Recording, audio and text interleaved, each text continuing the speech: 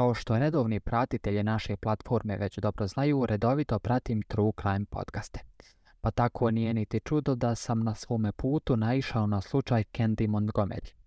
Slučaj nije jedan od onih koji je manje poznat javnosti, naprotiv. Pa zato ova recenzija i nije neko iznenađenje. Međutim, serija sa Jessicom BIEL je izašla još 2022. godine. Što sam onda čekao? Čekao sam da izađe serija s Elizabeth Olsen koja se bavi istim slučajem i jednostavno sam želio usporediti ove dvije serije. Pa tko je onda obavio bolji posao? HBO Max, ubuduće samo Max ili Hulu? Pročitajte i poslušajte u nastavku recenzije.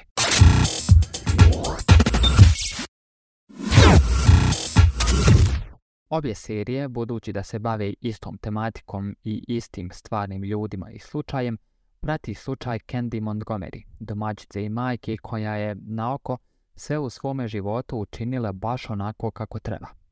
Sve dok se zbog želje za malo slobode ne upusti u aferu s oženjenim muškarcem i to joj donese ono što nikako nije očekivala. Smrt.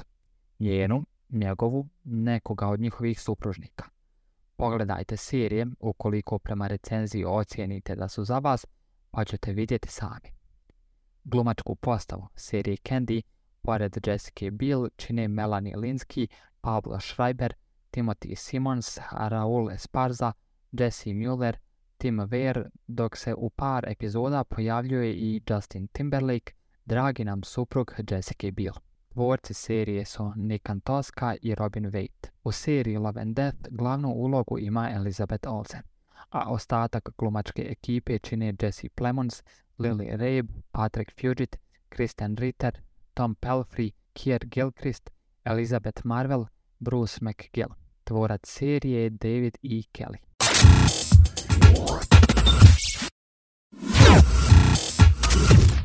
Prije svega moram reći da je prethodna godina bila prilično zatrpana serijama po istinitim događajima, a koji se bave istinitim zločinima. Hulu se uključio u određen broj njih i to im je prošlo prilično solidno, jer je jedan od onih streaming servisa koji još uvijek shvaćaju važnost kvalitete, a ne kvantitete. S druge strane, HBO Max još od prije radi veoma kvalitetan sadržaj i pridržava se istih pravila kao i Hulu.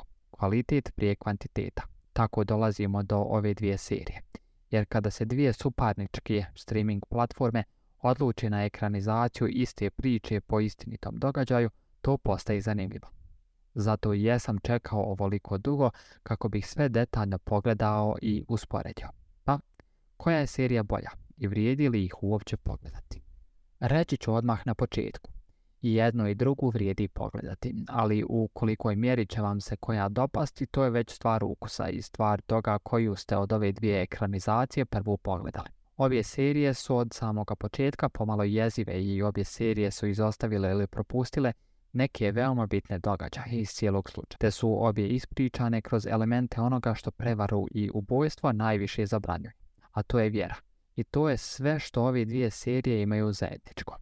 Razlike u segmentima koji dolaze i tekako su očite. Prvi dvije epizode serije Love and Death su pomalo dosadnjikave jer vas puštaju da upoznate glavne likove i upijate sve ono u što će se kasnije pretvoriti.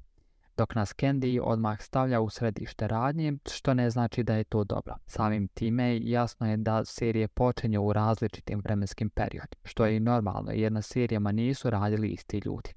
A upravo vremenska odrednica je problem serije Candy u kojoj se lako gubite u svim vremenskim skokovima i u trenucima niste sigurni nalazite li se na suđenju ili u vremenu koje mu je prethodilo. Kada smo već kod scena suđenja, a samim time i istrage, Love and Death mi u tim momentima izgleda i tekako profesionalnije urađeno. Detaljnije. Dok su, imam osjećaj, u seriji Candy sve te stvari predstavljene površno, posprdno i u pokušaju komično. Candy samim tim kroz cijelo prikazivanje izgleda pomalo nažureno, kao da su htjeli izbaciti seriju prije konkurencije, dok je Love and Death mogla biti bolja, u smislu detaljnija, ako se uzme u obzir da se na njoj počelo raditi još prije cijele pandemije. Obje serije obiluju detaljima i vizuali, to jeste istina, ali mislim da to seriji Love and Death više ide u korist, jer ti detalji i vizuali ipak igraju ulogu u radnji cijele serije. Ne pokušavaju biti serija The White Lotus ili Dahmer, što se zapravo desilo kod serije Candy. Tamo se upravo tim kratkim scenama pokušava izazvati određena emocija. Međutim, bar kod mene to nije upalilo. Osjećaj neugode se također pokušava stvoriti likovima, te kroz priču i to je ipak ono što je najbitnije. I tu opet dolazimo do problema kada je u pitanju Candy. Jessica Biel, igrajući naslovnog lika, itekako preglumljuje. Previše se trudi da lika predstavi na određen način i to vam je jasno od prvih scena u kojima se pojavljuje, ali to radi u pogrešnim momentima. Nekako mi nije za ulogu koja joj je dodijeljena, iako se mora pohvaliti da je ostala vjerna teksaškom naglasku kojega i treba imati. Za razliku od Elizabeth Olsen, koja je već postala poznata obožavateljima Avengers franšize po čestom gubitku naglaska određenog lika. To preglumljivanje se ne dešava samo njoj, nego i drugim glumcima. Dok postoje i oni koji idu u drugi ekstrem, te imate osjećaj da se uopće i ne trude, niti su zainteresirani predstaviti lika na pravi način. Za Candy Montgomery većina ljudi na suđenju je rekla kako je uvijek bila voljna pomoći i zbog toga su ju skoro pa svi u zajednici voljeli, ili bar poštovali. Iz toga razloga smatram da je Love and Death bolje predstavila nju kao lika. Jessicina Candy je u većini epizoda predstavljena kao hladna, otresita, puna sebe i na trenutke bezobrazna, te na takav način da bi mogla učiniti to za što je optužena. Ne shvatite me pogrešno, ima toga i u seriji Love and Death, ali tamo lik nije karikiran i nije pretjerano takav. S druge strane, dok u ulozi gledate Elizabeth Olsen, čak biste joj povjerovali da nije učinila apsolutno ništa. Posebno zato što je bolje odglumila scene poslije samog ubojstva i scene koje se odnose na suđenje, iako je i sama odlučna u svim svojim namjerama. Mogu zaključiti da Jessica Biel jednostavno nije za ovakvu vrstu uloge. Isto se dešava s likovima Betty i Sherry koji su mi u seriji Love and Death predstavljene i odglumljene mnogo bolje. Betty bi trebala biti depresivna žena i dok gledate Love and Death zaista odaje takav dojam. I Lily Rabe je odradila odličan posao, dok je verzija lika iz serije Candy nekako više istinski nesretna nego depresivna. Kod serije Candy mi se više sviđa to što je pored naslovnog lika Betty ta koja je, imam osjećaj, jednako zastupljena i vidimo više njene priče nego u konkurentskoj seriji. Sherry mi se ni u jednoj verziji nije dopala da bih rekao, wow, ovo je najbolji nastup ove glumice ikad. Ali smatram da je Kristen Ritter ipak odradila bolji posao u ulozi. Nekako je odlučnija. Ostatak glumačke ekipe u obje serije je solidan.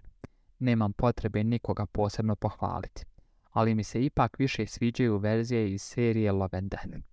Manje su nervozni i imaju bolju kemiju, a panika likova poslije samog ubojstva je također bolje predstavljena, iako su oni iz serije Candy fizički slični stvarnim likovima. Lokacije na kojima su snimane serije daleko su bolje u seriji Love and Death. Kuće i stanovi izgledaju kao da netko u njima živi. Imaju duh življenja u cijeloj seriji. Kao da svaki lik postoji neovisno od drugih. Dok u Candy kao da su tu samo likovi koji trebaju biti. I nitko više.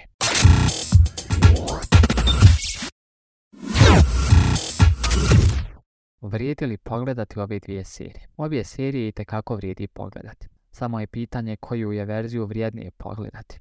Mislim da je jasno moje mišljenje iz cijele recenzije. Ali ipak ću reći da je, bar za mene, Love and Death bila bolja serija i ako se već odlučite pogledati ekranizaciju ovog slučaja, pogledajte verziju s Elizabeth Olsen.